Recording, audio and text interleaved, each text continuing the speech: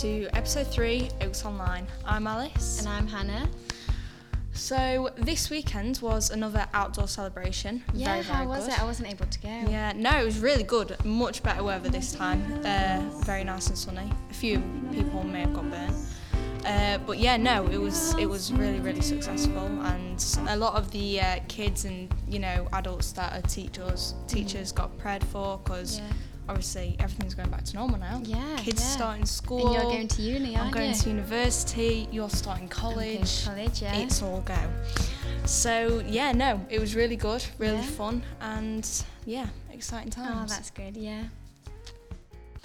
And that's not all that's been going on. We had the one event the other week. Oh yeah, let us know if you watched that and what your thoughts are about that. Definitely. And we've also had the climate change walk. I don't really know anything about that. I do know someone who does though. Wow. What did you do with Hannah? Where have you come from? It's the magic of the camera. It's amazing. So amazing. I know. Oh my Great, gosh. isn't it? But yeah, right, so tell me about the climate change walk. Well, it's called YCCN, which I think is a mouthful. It's Youth Christian Climate Network. Is a mouthful. And it started in June after the G7 in Cornwall, and it's a relay walk that goes all the way from Cornwall, zigzags up the country, and ends up in Glasgow in November, I think, or end of October. Gosh. It's a long way to walk. Yeah, a but long way. actually, not everybody's walking all that distance. In fact, and that's where the relay comes in. You hand over to the next lot. Yeah, yeah. So the people that came here on Sunday yesterday in this case, they'd started in Chesterfield, and they finished in St Mary's first of all. And the Bishop of Sheffield met them there and walked to the cathedral, and they had an event there. Gosh. And then so they came here for lunch at the Oaks, and I came down to just find out what they were doing and see what they were having for lunch. Anything good? Yeah, it was really good actually. Yeah. Did you get some food? No, I didn't, because I'm on the diet. Oh, yeah, that word. It was Judy and Catherine who did all the lunch. Something good then. Yeah, and one or two other people turned up, so. Oh, perfect. Yeah, it was great. Yeah. So I've interviewed somebody, so I'll let him explain what he's doing. Perfect. Okay, so tell me where you started and where you're going to finish. So I started in Neaston in Nottingham, and on my way to Sheffield today, and I'm going to finish up in Manchester in 5 days' time. And how many miles is that? It's going to be about 90 miles by the time I've done my stint, but compared to the whole relay, which is about A long way. 1,200 miles. Anyone like a cup of tea? Come and help yourselves. That's plenty longer. I know that's an outtake, isn't it? Everybody come. And are you, you're not going to do the Pennine Way then? I won't be, no. You don't fancy it? I'll be going over Mamtor though. Oh, are you? Yeah, I was doing it proper. Be going through Bamford over to Shuffle on the Frith. So Oh, right. Okay, that's a good one. that'll be solid. Yeah. Okay, thank you.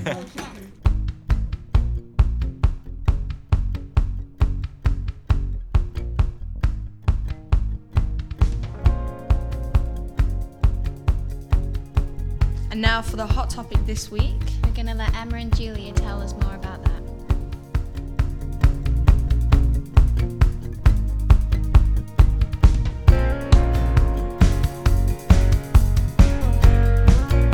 Hello and welcome to this episode's Hot Topic. We have Richard with us. Hello Richard and welcome. Hi. We're going to be starting our new series today, which is going to be What Did Jesus Say About? And these are going to be on our Bible Talk series that's on YouTube. Julia kicked us off last time with the first one. Well done. But Richard is doing number 2 today, and you're going to be talking about what did Jesus say about prayer. Yeah. So you can catch the whole talk, like I said, on our YouTube channel. But if not, then just stick with us today, because we're going to unpack it a bit in more detail anyway. But before we even go into that, Julia, you've got a good quote here from somewhere. I hope you'll explain on what even is prayer, because before we do a topic on what did Jesus say about prayer, it's probably good to know what prayer is. Okay, well, this is more about what prayer isn't. Oh, right. Okay. But it was a tweet that went out, and it said, "Prayer is not a button to be pushed, it's a relationship to be pursued." Good. Yeah. Mm-hmm. So that does sum it up well, because basically prayer is just talking to God, isn't it? It is, yeah. So it's a relationship, it's not a... I feel like people just often pray when they're in need, or I'm subject to that. Yeah, we all where do, I think. if we're, you know, in a bad situation, we're like, please God, help me with this. I'm sure most people do that, but it's more than that, isn't it? Sure is, yeah. So, Richard, you're going to be doing the talk this week, and we'll be unpacking it together. It's great to have you here to do that, because it's helpful to have the person who's actually done the talk to pick their brain. In the beginning of the talk, you mentioned that you exclude a few things, sort of like group prayer, and you don't touch on like prayer for healing or anything like that. Is there a reason why you excluded that and focused purely on what you focused on? Well, I think there's very little on group prayer in the Gospels. There's a little, but not a huge deal. So for one thing, I think that's perhaps better postponing to a later date. Yeah. Praying for healing is a very huge area in the Gospels. Approximately a fifth of the whole of the Gospels are given over to healing. So to get that in 15 minutes would be massive. But it transpires that when you look at what Jesus actually prayed for, he didn't actually pray for healing. We'll perhaps come to this towards the end. Maybe. And it may be a little bit controversial. But he declares, he commands, he decrees those things, but he never actually asks or prays in the conventional sense for them. Okay. So they are a different category. So yes, I've excluded that for these purposes and focused very much on our relationship with God the Father and our prayer life with him. Yeah. So it's keen to note at this point that we can't cover everything in that short talk. So just because we have excluded things, it doesn't mean we won't cover them in the future, or that you can't ask questions. And you ask your questions, and what we'll do is we'll ask Richard. He can tell. No, I'm joking.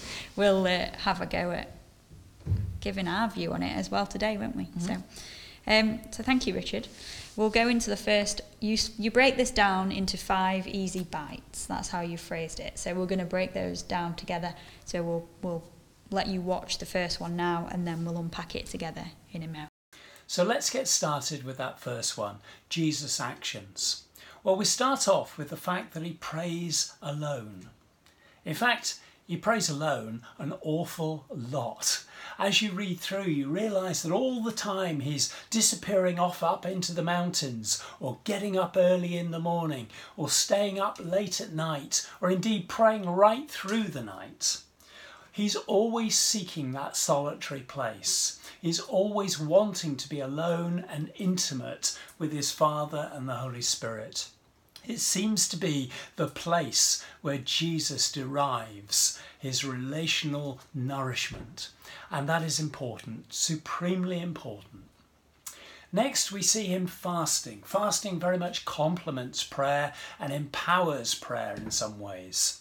And we see this after perhaps his baptism, where the Holy Spirit takes him out into the wilderness for 40 days of prayer and fasting ahead of his temptation by Satan. Next, we notice that Jesus is praying before or during the significant times in his life. So at his baptism, before those temptations, at his transfiguration, at the Last Supper, at Gethsemane, and of course supremely on the cross. Next, we notice that he prays passionately and earnestly, and perhaps no more so than when he's in the Garden of Gethsemane, when he prays with such passion, with such fervour, that the sweat is dripping off him, like, it says, like drops of blood. And we also learn from Scripture that Jesus used different postures. He no doubt prayed sitting down, standing up, walking round, but he also prayed on his knees, and he probably also prayed lying prostrate as well. Okay, so we've heard bite 1, which was how Jesus prayed. you say in that bite that he prays alone and constantly seeks this out. Now, I must admit, Richard, when I first heard this, I was like, no way, I don't agree with you, which won't shock you at all. And I can't believe this. And I was just like, what's he on about? And I went away and I read some of the Gospels myself, as you do challenge us to do in that bite. And I was really shocked by this. I don't think I've ever picked up on that as much as what you pointed out. I think it's really weird. We have this view of Jesus in our heads and what he did, and we all know the stories in the Gospels, and you kind of pick out what you want to pick out, don't you, and maybe not pick out what you don't want to pick out. And it's really challenged me on how much time I perhaps spend in prayer alone. Yeah. Or rather, the lack of time we spend in prayer alone. Yeah. Yeah. And I think that's probably because we see prayer as a tool, and we use prayer to ask for things. We have an agenda, and we use God as somebody who can supply all our needs and the needs of others. But going back to that definition at the beginning, that prayer is about pursuing a relationship, I think it falls much more into place. If we see that as the primary purpose of prayer, to have a relationship with a loving Father and spend time with him, it doesn't necessarily even involve words. It means simply being in his presence and enjoying one another's company. That then forms the bedrock, the foundation of all the other things we might want to do when we're in our Father's presence, which is to ask for things. Yeah. So Jesus constantly seeks out the solitary place. He constantly goes and spends time with the Father. And we're not party to what their conversations were, but that's what he loved to do. I think it can be quite hard to think about that, though, because it's like we can't see God. So sometimes, I know for me, I've touched on in the first episode, about what is worship for me, and I spoke about going out in nature and things. And I think it's good to note that it's not necessarily, I mean, it can be just being in your room listening to worship music. That might be the way that you spend time with God, or sitting in silence or something. But it could also be going for a walk and just not asking God for anything, but just enjoying, like you say, being out in nature, worshipping God, being there. I think it's different for each person, isn't it? It is. In that sense. I suppose if we say that's true for worship and that's true for prayer, you have to ask the question, what's the difference between them? For me, worship is more what we give to God.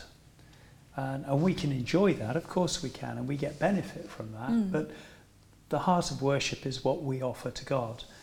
Prayer, if we're pursuing relationship, although it may involve silence, there is something about,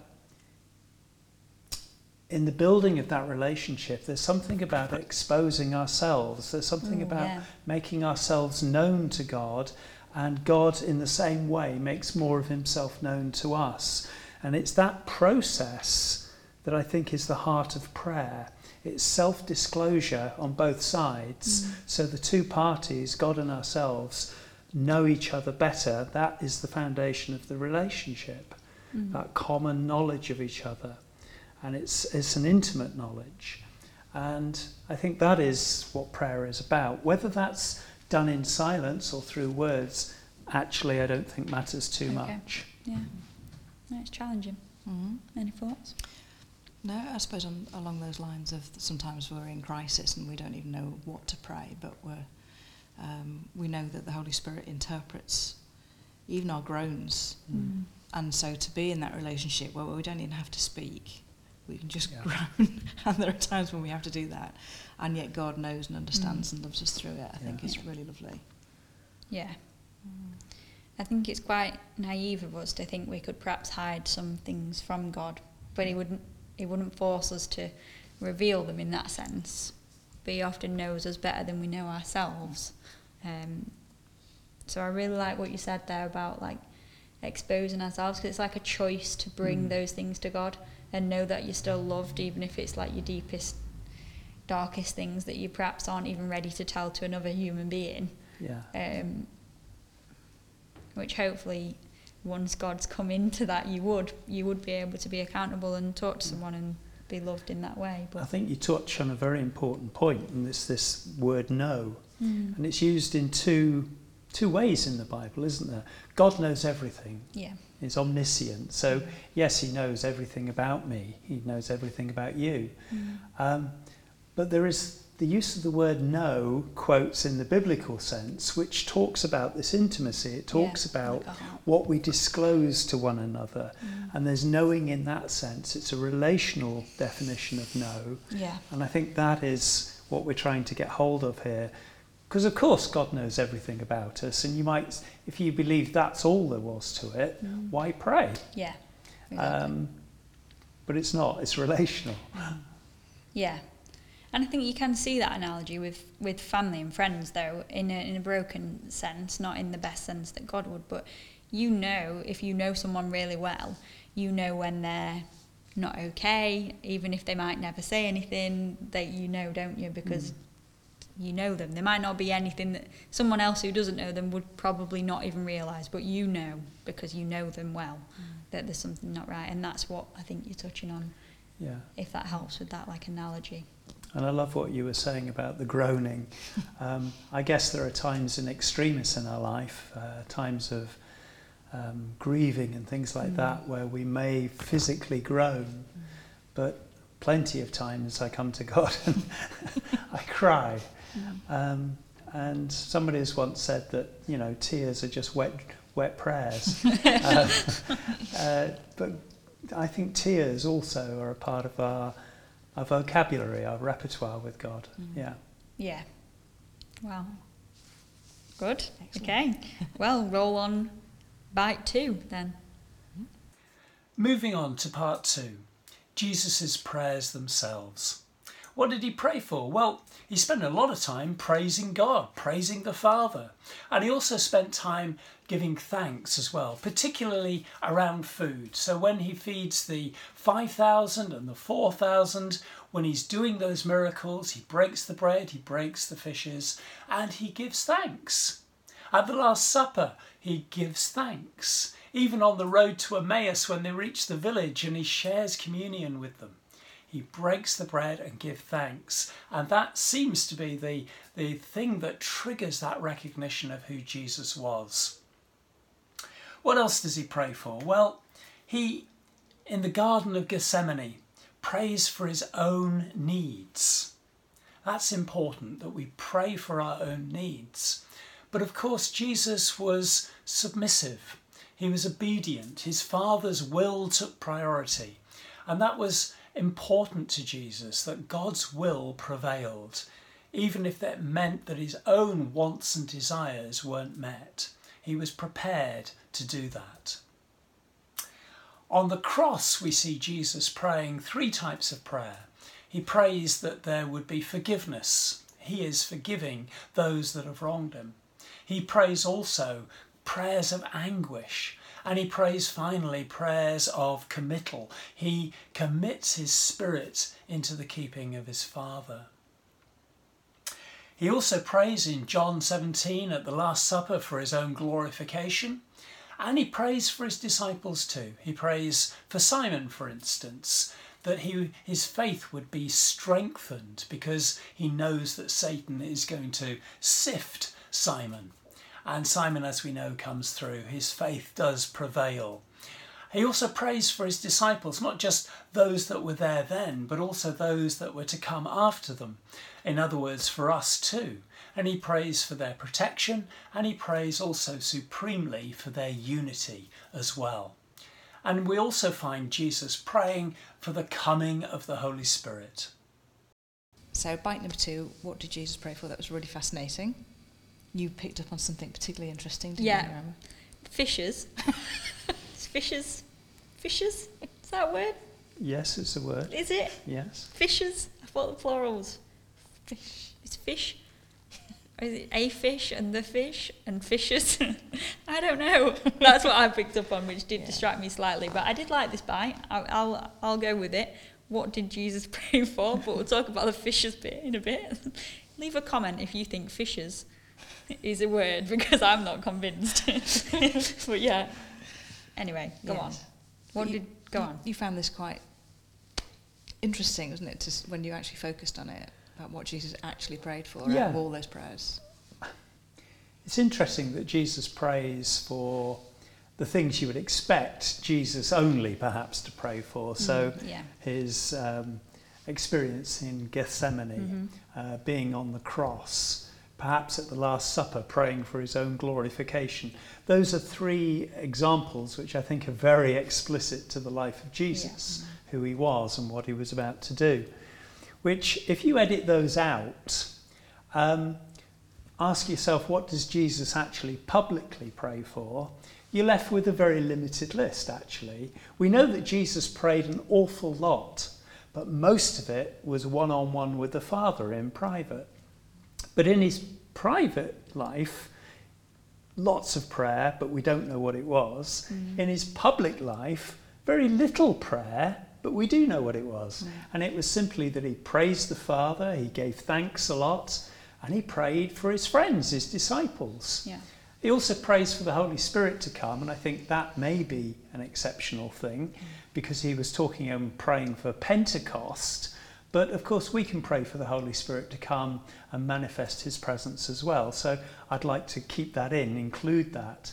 So what Jesus prays for is actually quite limited in terms of what we learn for our own experience of praying in the public situation. No, again, I've never realised that when reading the Gospels. I feel like you've opened my eyes to this, that I don't maybe read. I don't know, maybe I read the Bible and I'm thinking, what can I learn from this? What can I take from it? But I've never looked at it in the way that you're bringing, which is good, I suppose. That's why we're doing this, isn't it? To delve deeper into what. But I've never realised that's what Jesus prayed for. I don't think I've ever sat and looked at it in that way. So thank you for bringing this to us. Do you have anything else you want to say on what did Jesus pray for? No, just think it's that bit was quite challenging. And yeah, I think what we're wanting to do in this series is come right back to, well, what did Jesus actually do? How did he live? How did he say? Because there's a lovely simplicity to it that sometimes gets lost in life, and I think that's what these sort of talks are doing. It's bringing us back to what actually did he say, and like you say, it's very simple. Yeah. So we can all learn from it. And maybe we need to give thanks more than we do. Yeah. For all sorts of things. And it wasn't religious for Jesus, was it? It wasn't like he had to sit down and give that, he wasn't doing it out of obligation. No, I think it was genuine. Like just thanks. natural. Yeah, I think that's the point. He expressed what he felt. Again, it's making known in the public arena how he felt. Yeah. But he's doing that to the Father as well as people around him. And I don't think we're that good at that, are we, as people in general? I think some people are better than others, but we're often very good, like you said, at asking God for something. Like I might be like, I know this is going on in my life, God, please help me with this, or help this family member, or help this friend. But I might not spend as much time in my day thanking God for, oh, thank you for this, or thank you for this. So it's a good reminder to perhaps spend more time in that, and not just simply, well, like you said at the beginning, it's a relationship. It's not just, please give me this, please give me this. List. Yeah, a wish list, yeah. Okay. Bite 3. Thirdly, what does Jesus teach us about how to pray? Well, the first thing he tells us is that it's not to be seen by others. This type of prayer is personal. This is to be not a public demonstration. It's not to be something that we show off. In fact, Jesus has harsh words for those who do that. No, rather we are to have a secret place. We're to come and just do this in private. It is intimate. It's relational. We need to be able to come and be ourselves. We need to be real. We need to be honest. And God needs, in a sense, to come and have that privacy with us as well. It is that intimacy between father and child that is so valued here. He also says not to babble like the pagans. We don't need to bring long words. We don't need to bring excess of words. We don't need to build a case. We don't need to marshal an argument. God just wants us to come and be, and come and talk. Say it as it is. Ask for what we need, just plainly. And lastly, he says to be watchful and to pray for what we see. And that's quite telling. Be watchful and pray for what we see. Bite 3, how to pray. I've written in my notes here, you talk about intimacy. Now, before I became a Christian, and even when I became a Christian first on, I feel like you crazy Christians, as I like to call you, talk about intimacy all the time. And to some of us, that might be quite an uncomfortable word to use, because intimacy makes me think of intimacy, intimate, being intimate. And so I don't know if I understand now what you're talking about, but I would just like you to unpack it, because what do you mean? What's an example of intimacy? Because a worldly view of intimacy might not be exactly what maybe it stems back to what we were talking about earlier about knowing you. You're talking about that sort of thing, I assume, but I shouldn't assume. So what do you mean by that? And do you have an example of what that looks like in your own life? Well, a lot of questions there. What we're not talking about is sex, which is the word you didn't want to use. Intimacy is about moving close together. Okay. And if you think about it, we start as strangers, estranged from each other, but gradually as intimacy grows, we're moving closer together. And it's about this being vulnerable and being self-disclosing. Okay. So as we're coming together, there comes a point where we actually are within each other's intimate space, that space we reserve for those who we trust deeply, and we give them permission to come into that space, don't we? Yeah. And that is the essence of intimacy, that we are close. And it may be that we actually touch. And I think that physical analogy is what we're talking about in the emotional sense of being intimate. Sex is one expression that is hopefully born out of intimacy, although not all sex is, of course. But that's an expression. But the root itself and the meaning in terms of prayer is that we come closer together, and ultimately we're wanting to touch God, aren't we? We're wanting to hold hands with God. We want to know God's arms around us in an embrace. Okay. Those are all only possible if we draw close to God. So intimacy is about that physical being close. Closeness, yeah.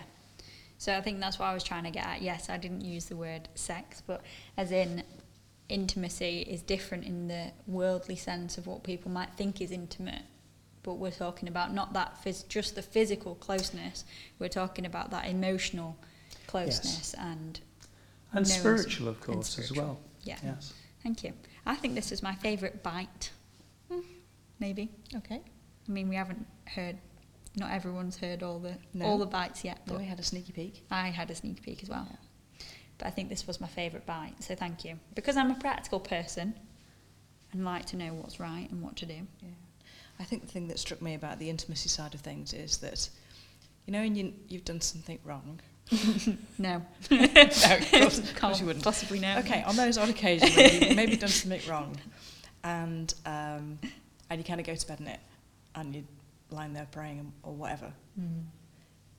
It's very difficult to feel close to God at that time. Oh yeah. For me, I know I've done something wrong. I'm not quite prepared to deal with it, and so it's a bit like going into another room. I don't, you know, there's a journey to be made there. You don't leave yourself exposed. No, and I think that's quite interesting. There's that intimacy. It's about love and it's about acceptance. It's about grace and trust and what have you.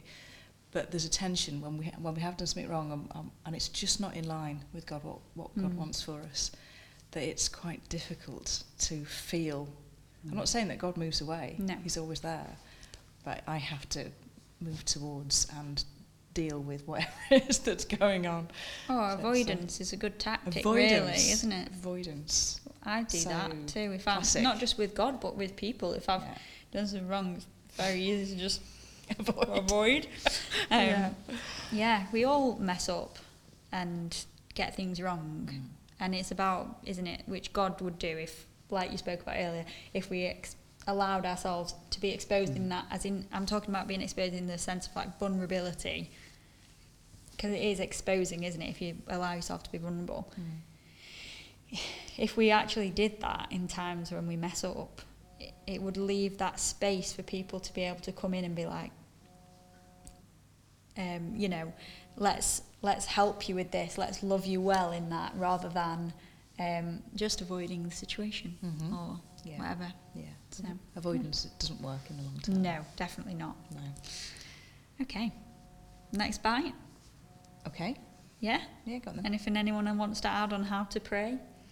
I think what my other thought was about Brother Lawrence Oh, okay. and the book, Brother Lawrence and the Practice and the Presence of God, and how he developed, he calls it a communion, doesn't he? Just spending time with God. And he was a humble cook in a monastery, but he devoted his entire day, every action he took, whether it was peeling potatoes or, I don't know, stirring the pot or whatever, it all became an act of communion with God. Really? And worship with God. And I mean, that's, you can try and do that. Trying to do that, it's really hard because I'm so easily distracted. But it's kind of something to everyone. And I guess that's what Jesus did. He was in the presence of God, his Father, the whole time, wasn't he?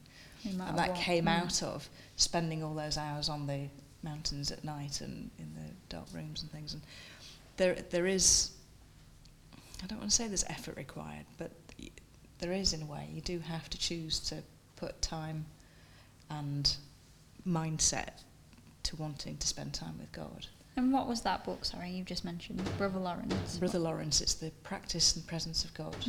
I've not heard of that. Wow. It's only little, it's really old. But yeah, it's I've heard of Brother Lawrence, obviously, but not it's that one of book. those classics. Right. But if ever I've been to a big Christian extravaganza conference, what have you, you see someone that you've heard of, or is on the media, what have you, and you always think, they're so amazing. You know, they might have an amazing prophetic gift or something. You think, how do they get like that? Well, it's because they spend an awful lot of time in prayer with God. And yeah, it's that choice, isn't it? I think. Yeah. Do you think you've got better at spending more time with God, or is it just in seasons? I'm looking at both of you here, not just Julia, but because you guys have been a Christian longer than Richard, forever, since dinosaurs. And I like to just tease him about his age.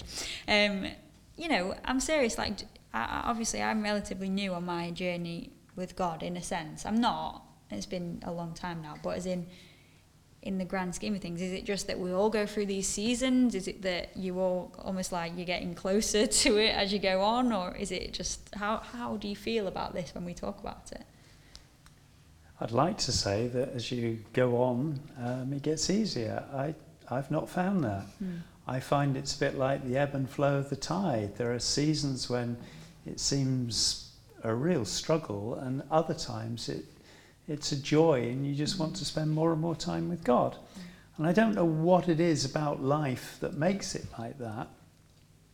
I think as I've gone on through the Christian life, I've become better at prayer, but I still feel dissatisfied. In fact, more so, I think, now, because I want to spend more and more time with God. I think that hunger is growing within me, but I don't. That distractibility is the issue. There is always something playing in my mind which calls me away and distracts me.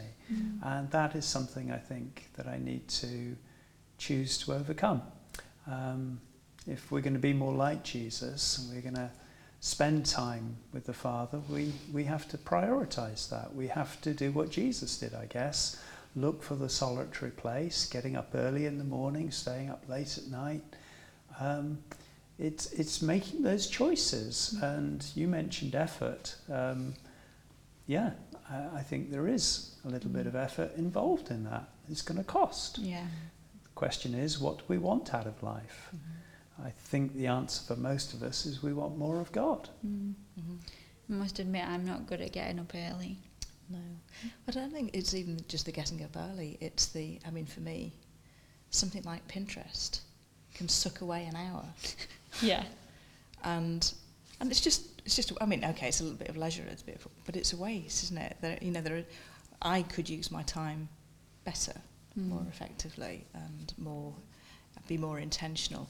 I think my prayer life has improved, and that hunger, as I've gone along my journey. Lockdown made a difference, and I found, well, I actually read a book, How to Pray. Did you? It's only been 30 years, but read a book on how to pray, and I found that really helpful. And there were lots of tools and things, and it didn't make you feel terrible at all. It was just a really helpful book on different ways that you can pray and things that can help you and stuff like that. And so I found lockdown, because everything dropped away. It was like extended snow days. Yeah. It was easier then, because you can't spend 18 hours on Pinterest, really. Well, maybe you can. You could try. There was that peace. We didn't have to be anywhere. Didn't have to be planning anything or thinking about anything. So that was a helpful time for me. And Do you think you've kept? Because I think lockdown was a time for that, wasn't it? We're coming out of it now, hopefully. It's not been an easy year by any means. I'm not saying that, and there's been things that weren't great at all. But I think it did give us, whether we wanted it or not, that space to address some of this stuff. Do you feel that you've learned what you learned from that time you've taken with you, or do you feel like it's slipping away and you're like clawing, like, no, don't go? Or like, how do you feel you're going with it? I would say some of it's slipping away, but I'm conscious of it and I don't want that to happen. Yeah. And there are some habits that I developed over lockdown, like listening to, there's an app called Lectio 365, and it's like a morning and an evening devotional. You can read it or you can listen to it. Okay. And there's some music and it's quite meditative. And I'm usually asleep before the end of the nighttime one. And it's less than 5 minutes, but that's really lovely, and it's very kind of, I don't know, it's just very relaxing, and it helps you to kind of download and offload, and so yeah, I've retained that habit, and I'm enjoying that. Yeah. And you learn about sort of people in history that have been amazing prayers as well. There's always So it's like somebody inspiration. there. Yeah, inspirational prayers. So that's good. That is good. What about you? I think like Julia, there are certain habits which I've got into, disciplines. I get up early and spend time reading the Bible, blogging about it, praying about what I've blogged about. And I spend my time with God then, and then I try and do the Brother Lawrence thing. Yeah. Not very well, but I try to stay in touch across the day with God as well. I'm getting better at that, but I don't think anyone would say they were good at prayer. Maybe we're all too modest, I don't know, but I see a long way to go before I call myself good at praying. Yeah, you do your daily blog on Facebook, don't you? Facebook, WhatsApp, and email a few who are on either. Yeah, so if you want to be involved in that, they can just Yeah, find sure. you on there and comment what you think each day. You get a few comments on, you like to be challenged on different things, don't you? And I enjoy that. yeah. So please do that. I think I've lost count. Are we on bite? We're going to be on to bite 4 now. Yeah, I think so. Bite Yes. 4. Bite 4. Moving on. What about number 4, our attitude in prayer? Well, first of all, we are to be believing. We're to have faith that God hears our prayers and answers our prayers. In Matthew and Mark, it says, whatever you ask in prayer, believe that you've received it. There's no point coming to God and asking him for things if we have no faith in him as a father who longs to answer the prayers of his children. Secondly, we need to have an attitude of forgiveness. If I have something against somebody, I'm encouraged to go and get that sorted out before I go and spend time with the Father. If somebody's got something against me, I've got to get that sorted out as well. And there is this sense that we need to have these horizontal relationships right before we come to the Father. And that attitude of forgiveness is so important in the church. Next, persevering. We've got to push on through. We've got to hang on in there. And Jesus tells a couple of parables, one about the persistent widow and one about asking, knocking and receiving. And both those teach us that we shouldn't give up. Just because we don't get what we ask for initially doesn't mean to say that the door has been closed on us or that God hasn't heard us. But God wants us to push through. He wants us to prevail in prayer. The next is humility. There is that parable about the Pharisee and the tax collector, and the Pharisee has arrogance. There's a real arrogance in his prayers, and that comes out. And of course the tax collector has the opposite. He's humble. He knows he needs God's grace. He knows he's in need of salvation. And Jesus praises the attitude of the humble. He says that the arrogant will be humbled and the humble will be exalted. And we need to understand that our attitude in prayer is that we come empty-handed.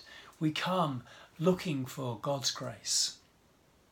And lastly, somewhat in paradox with that, is shameless audacity. And those words come from a verse in Luke 11, verse 8, where it says, I tell you, even though he will not get up and give you the bread because of friendship, yet because of your shameless audacity, he will surely get up and give you as much as you need. Shameless audacity. In other words, we can come and ask outrageous things. We can ask big prayers. We can ask for things which we feel perhaps aren't even due to us, because we have that what in Yiddish is called chaputz. There is a Hebrew word for that as well. It's actually there in the Bible. But that shameless audacity to ask for those things.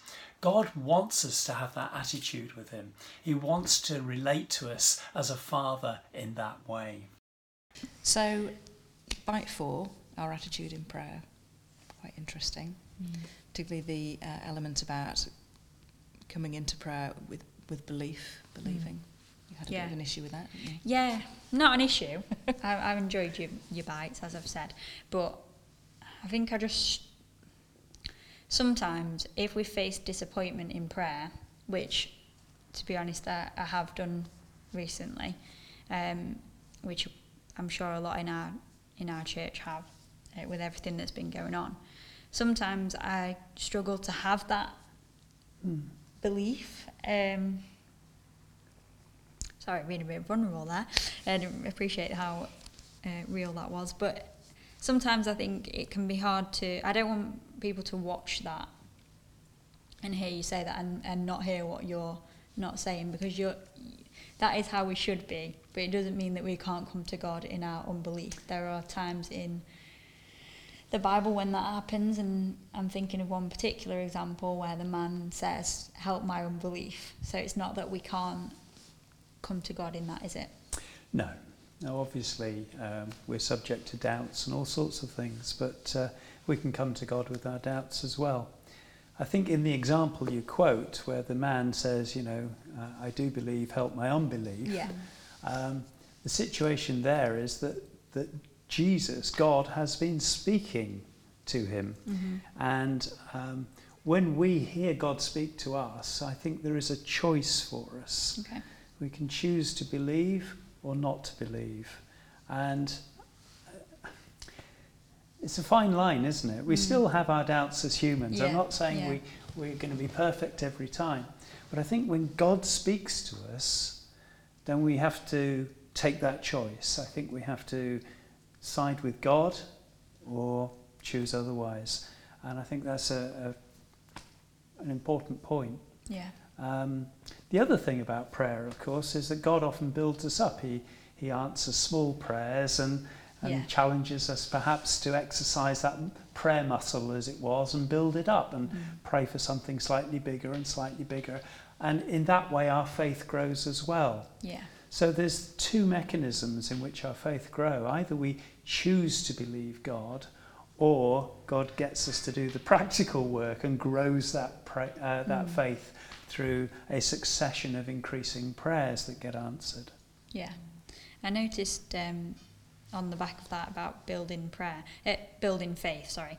I noticed you brought your How to Pray book, which you just spoke about in the last bite, but you also brought the God on Mute book, which is by Pete Greig, and we've just read this. A few of us in church, we did like a little book study, didn't we? Yeah. A few ladies.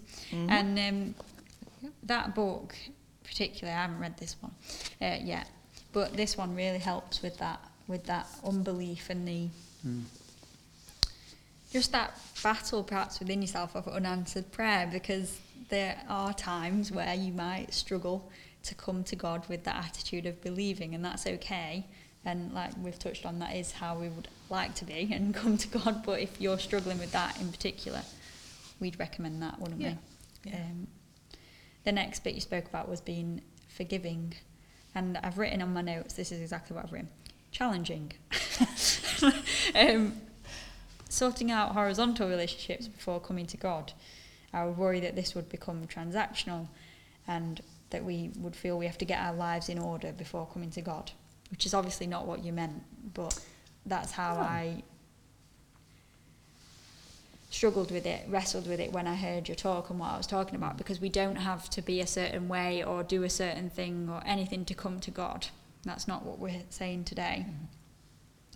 But we are saying that as Christians, we believe that you should sort out when you are hurt, whether that's you've hurt someone or they've hurt you, doesn't matter really. Relationship is really important to God and to us as Christians, so it's almost like the primary thing that we should do. Is that's what you meant, isn't it? But it's not that you can't pray if you have something. If I was falling out with Julia or she'd really hurt me or something, it's not like I can't come to God in prayer, but I should go and seek to sort that out. Jesus is teaching a general principle. It doesn't mean that we might be falling apart at the seams. We go to God and he welcomes us with open arms. But don't be too surprised if God puts his finger on a few things and says, well, now go and sort that out with so-and-so. And if we come to God because we talked about avoidance earlier, you come to God and you've been avoiding getting something sorted out, I wouldn't be surprised if God sort of said, well, hold on, go and get this sorted out first and then come back and talk to me, because God knows that we need to not avoid. Jesus is teaching a principle, and we can come to God with anything at any time. But within that, I think God sometimes very gently turns us around, patches us up and pats us on the back and said, well, go and get that sorted and then we'll talk a bit more, shall we? Yeah. That's the kind of thing I think Jesus is saying. Yeah. No, that's really helpful unpacking of that, so thank you, because I think when I first heard it I was a bit like, oh, how do we wrestle with that, and if I've got to sort out all my horizontal relationships before coming to God and all that, so it's just helpful to clear the air on that and understand it better. So cool. Any thoughts on that? Am I just the crazy one here that you didn't even think of that? Yeah, of course. Okay. No. Oh, cool. Anything else? I've written, you talked about persistence and humility, which I really liked, and the parable of the Pharisee and the tax collector. And just thought it might be good to read it out to illustrate the point, because stories are really great. The parables, Jesus spoke in parables for a reason, because they stick in our heads. So I think hopefully you found it. Have you? Yeah, this is from Luke chapter 18, verse 9 onwards. To some who were confident of their own righteousness and looked down on everyone else, Jesus told this parable. 2 men went up to the temple to pray, one a Pharisee and the other a tax collector. The Pharisee stood by himself and prayed, God, I thank you that I am not like other people, robbers, evildoers, adulterers, or even like these tax collectors. I fast twice a week and give 1/10 of all I get. But the tax collector stood at a distance. He would not even look up to heaven, but beat his breast and said, "God, have mercy on me, a sinner." Jesus says, "I tell you that this man, rather than the other, went home justified before God.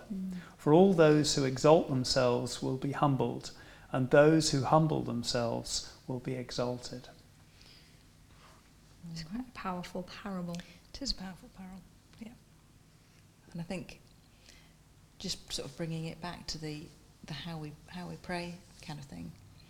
I know when I was a new Christian, I could be really intimidated by people who I thought were, I don't know, better than me because they'd been Christian longer or what have you, and they used big words and they could pray these amazing prayers.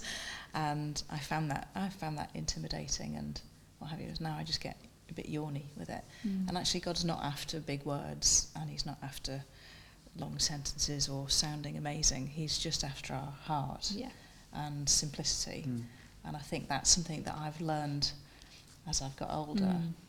It's not about what we look like or what we sound like. It's our heart, and he sees our heart, and that's acceptable to him. So that's really nice. I like that.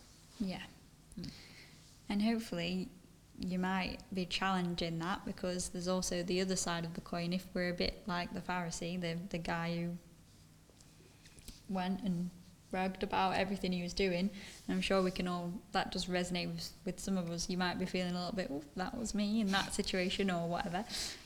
So I guess my question to us here is, if that is something that I've perhaps struggled with, that it often spans out of seeking approval, doesn't it, from others rather than from God. So it's like a misplaced approval seeking situation.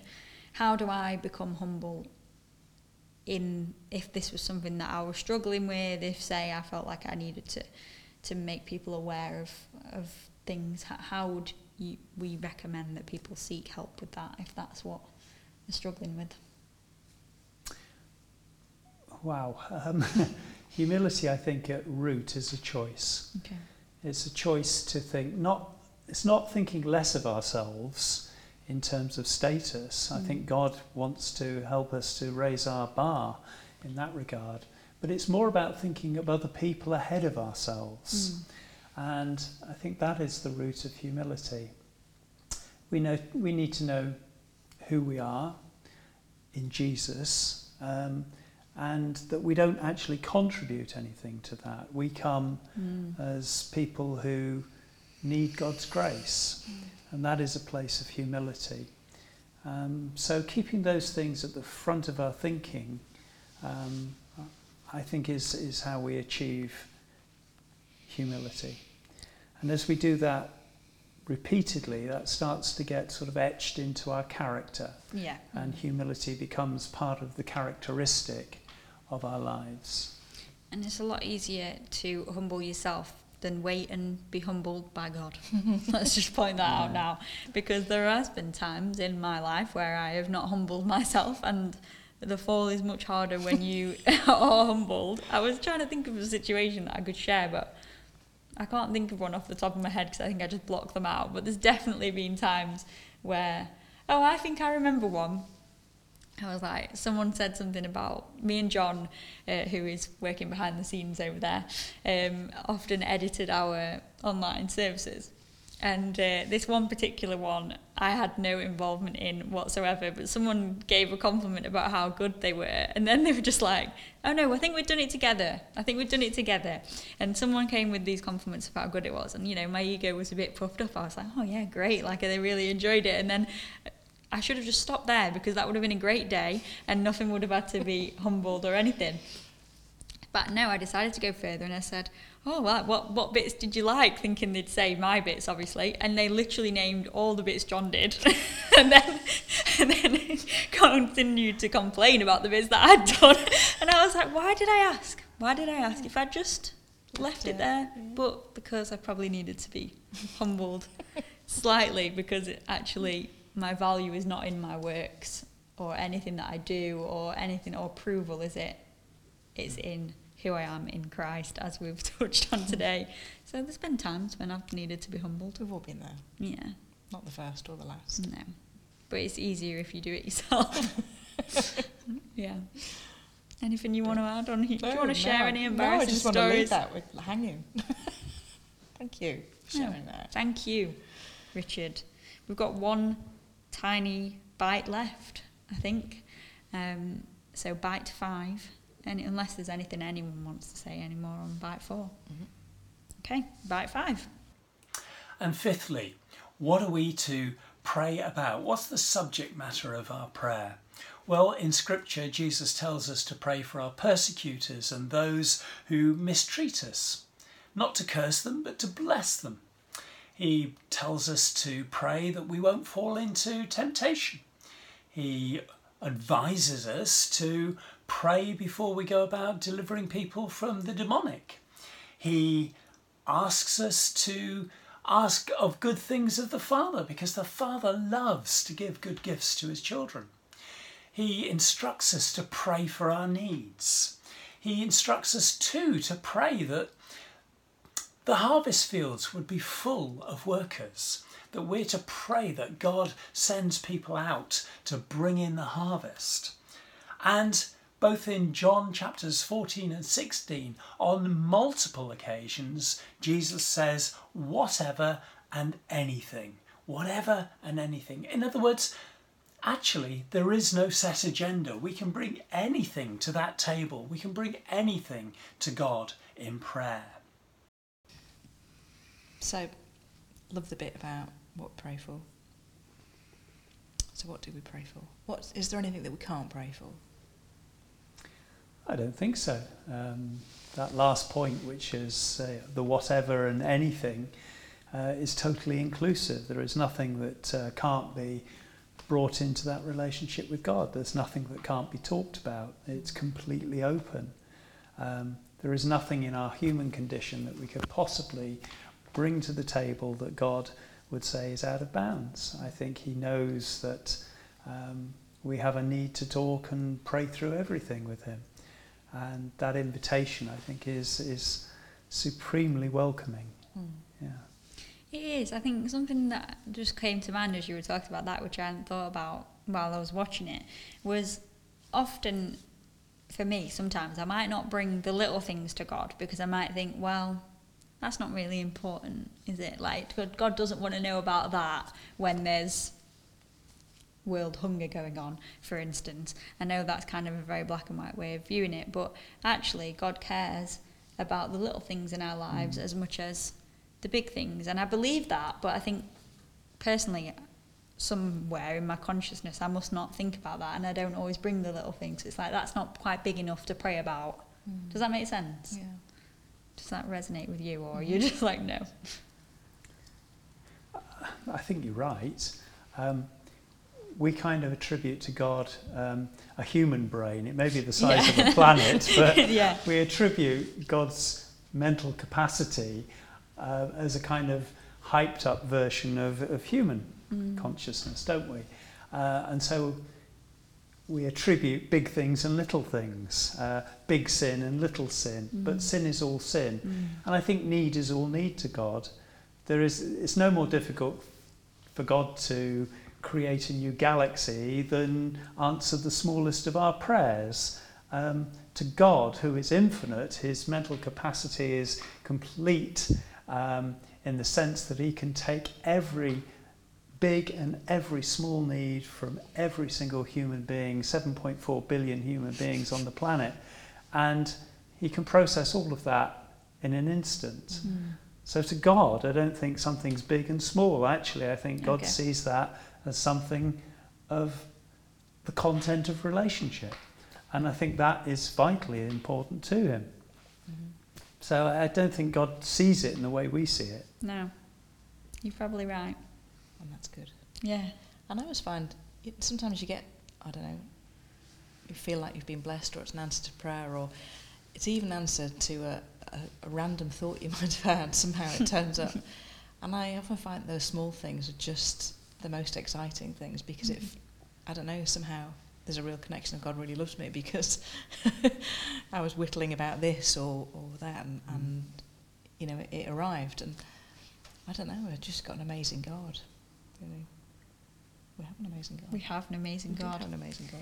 Which brings us to our hot gospel this week. Yeah. Or this episode. I keep saying this week, but this episode, our hot gospel. And we'll go to that now because we do have an amazing God and we love to share that good news about Jesus to whoever wants to listen, really. So we'll go to that now. But thank you, Richard. You're welcome. For joining us today and unpacking all of this. We'll leave you with that to ponder on and think about and mull over. But yeah, like I said before, we're going to have our hot gospel topic now. So more chance to unpack on what Jesus said about prayer and for you to have the opportunity to pray. Yeah. And if we'll put all the resources, the books and the things we'll that put we've those in mentioned the today. description Yeah. below, where you can click and read them yourself. Yeah. Excellent. Okay. Thanks, Richard. Thanks, Emma.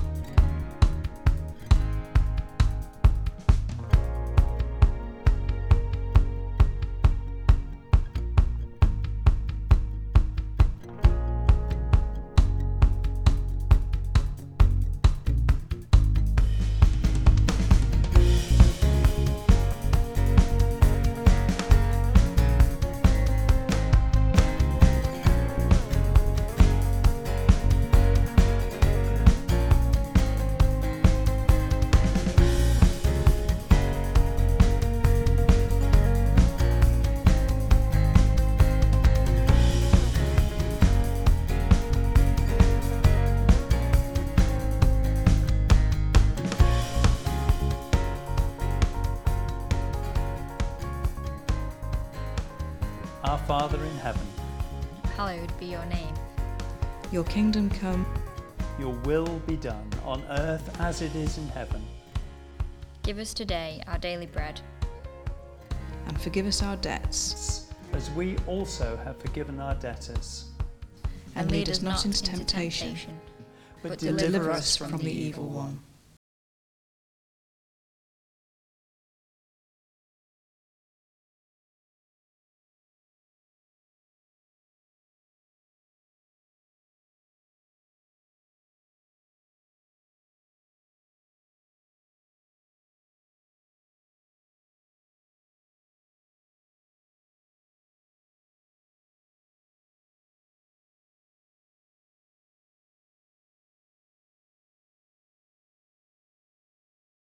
Thank you for unwrapping that. I've just got a lot more to think about now. Yeah, definitely. So now we're going to go into some worship from our guest bands. Soul Survivor. QB2.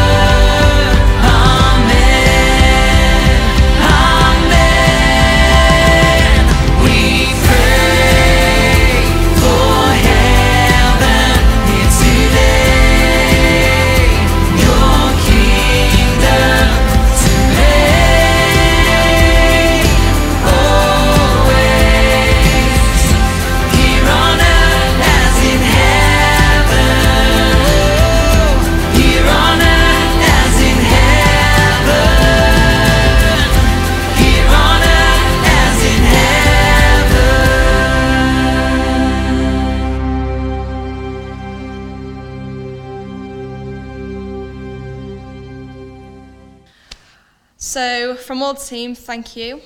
And we'll see you next time. Bye. Bye. Hit it.